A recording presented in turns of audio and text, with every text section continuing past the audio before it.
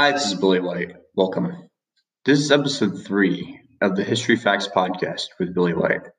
Today we will talk about a major civil rights case from the late 1990s and early 2000s, the arrest in Tulia, Texas in 1999, and a legal case that followed. And we will have a very special guest, someone who led that legal case. This is the story of Tulia, Texas in the late 1990s. The town of Tulia is a small town in the Texas Panhandle. The town has a population of around 5,000 residents. The vast majority of the people living in the town are white. In fact, only 5% of the population is black. In 1998, a law enforcement officer named Tom Coleman was hired with money from the Department of Justice to go on an undercover investigation in Tulia for 18 months, from 1998 to 1999. The investigation resulted in the arrest of 47 people accused of selling cocaine, almost all of them black, amounting to about 1 in 5 of Tulia's black adult population. Think about that. 20% of the African American population arrested in just one day. All of those arrested were tried and found guilty by almost all white juries, or pled guilty, and were given very harsh sentences, totaling about 750 years in prison combined. Many of those convicted did not have any criminal records. At the time, the arrests by Coleman were met with praise, as it had been believed that he had legitimately busted real cocaine dealers. Coleman would even be named the Texas Law Enforcement Officer of the Year for the arrests. However, it would eventually be uncovered that Coleman had committed serious misconduct while undercover. As the evidence unraveled, a couple of cases would be dropped. However, many of the defendants had already been convicted and were in prison. This became a major civil rights case that gained a lot of attention. Ultimately, 2 books would be written about this. There would be a PBS documentary, and the Tulia case would be featured on 60 Minutes, 2020, New York Times, and on Bill O'Reilly's show. There was even supposed to be a movie being written about Tulia and the legal case. The Texas Court of Appeals affirmed the first 4 cases that came before it, stating Coleman's testimony sufficient to support the guilty verdicts. Meanwhile, however, 3 white Tulia residents, Charles Kicker, Alan Bean, and Gary Gardner, who said they were offended by what they saw as a travesty of justice, launched a group called Friends for Justice to raise awareness about the arrests. The group brought the story to the attention of Nate Blakeslee, a writer for the Texas Observer, who wrote about the case first in June 2000. Blakeslee's report attracted the attention of, among others, Vinita Gupta, a lawyer with the NAACP Legal Defense Fund in New York. Gupta assembled a legal team of the major Washington, D.C. law firms, Hogan and Hardson and Wilmer, Cutler, and Pickery, to represent the imprisoned defendants in state proceedings. Those lawyers were able to uncover significant misconduct from Tom Coleman. First, Coleman had a history of being racist. He frequently used the N-word and was known to make racist comments. Evidence also suggests that he might have been a member of the KKK. Also, at the time of the arrest, there was no physical evidence to be found, such as drug paraphernalia, weapons, or money. The only evidence of the crimes were from the words of Officer Coleman, and there was no other eyewitness to back his claims. It would later be revealed that Coleman had a very shady record in law enforcement, according to reports from other counties. Coleman was not mentally stable and had already been arrested for stealing during the investigation. Furthermore, Coleman did not follow standard procedure during the investigation. He did not have an officer eyewitness, did not use photo or video evidence, did not use a wire, and only kept records of the supposed drug dealers by handwriting notes on his leg. In addition, the prosecutor knew that Coleman had been arrested in 1998 in nearby Cochran County on charges of, among other things, using a county debit card to buy gasoline for his personal use. The prosecutor had learned of Coleman's arrest in July 1999, but had illegally withheld that information from defense lawyers, and it did nothing when Coleman testified that he had never been arrested. The lawyers were able to get a hearing in March 2003 to hear this significant misconduct. After Coleman testified in the hearing in March 2003, the judge found that he had committed blatant perjury and branded him the most devious, non-responsive law enforcement witness this court has witnessed in 25 years on the bench in Texas. At this point, the legal team filed cases for all the defendants who remained in prison and began negotiations with the state to settle all the cases, not only the 4 that had been heard. The prosecutors agreed to the judge's findings and joined the defense team in recommending that the Texas Court of Criminal Appeals vacate all the convictions. Meanwhile, on April 24th, Coleman was indicted by a Swisher County grand jury on 3 counts of perjury. On January 14th, 2005, Coleman was convicted of perjury. He was sentenced to 10 years probation.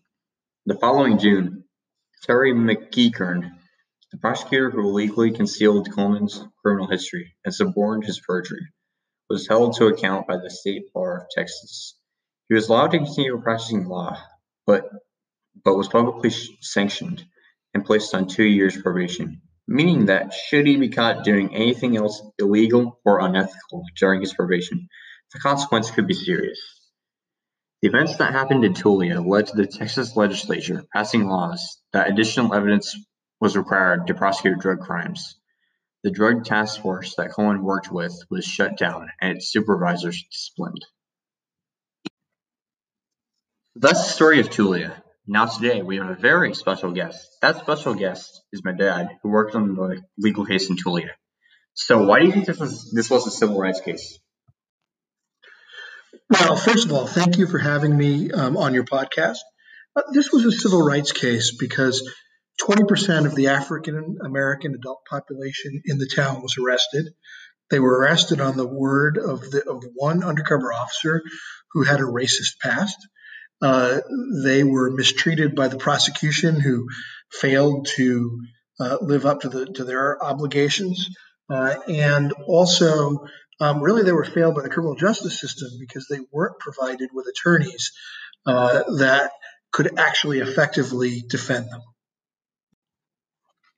So, how would you end up with this case?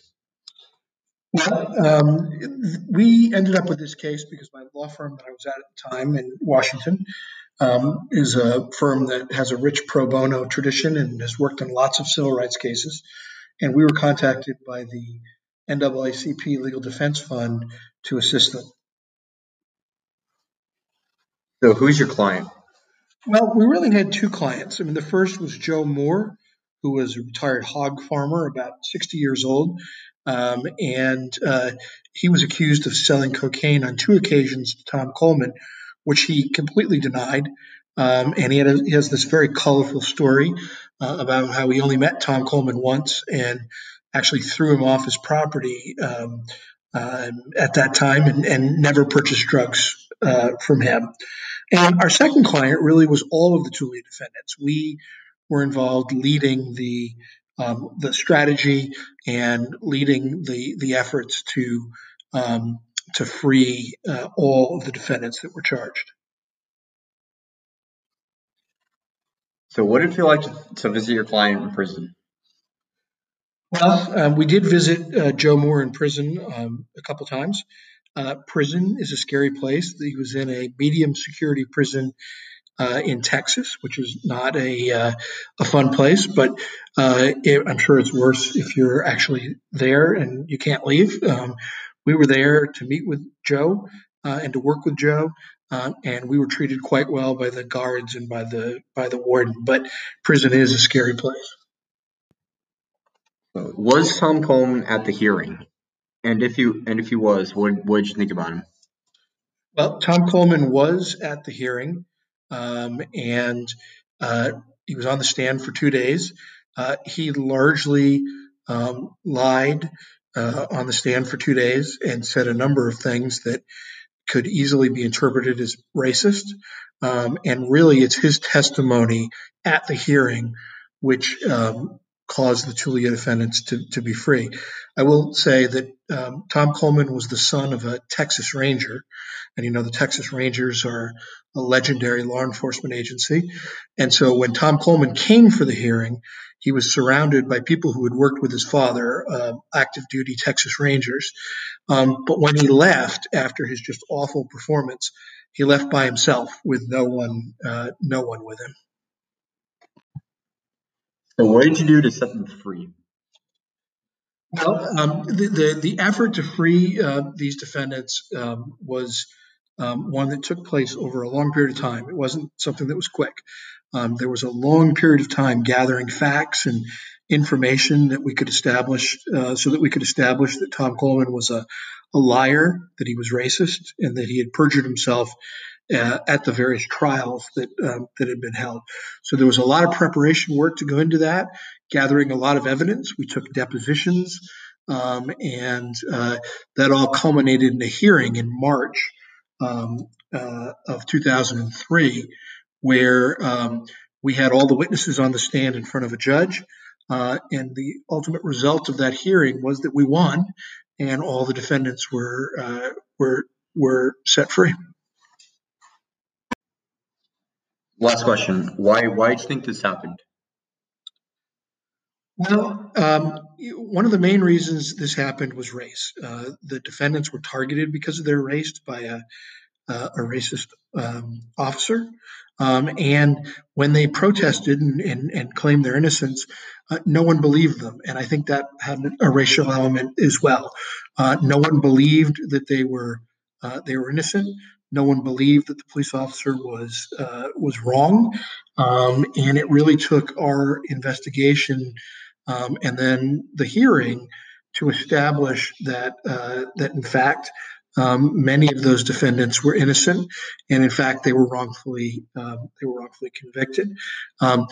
They also couldn't really afford decent lawyers, and in Texas there's an issue because there's no public defenders, and lawyers get retained to represent people in cases. And in the Joe Moore case, the lawyer who represented him spent only 30 minutes as part of his case, and Joe Moore was sentenced to 90 years in prison.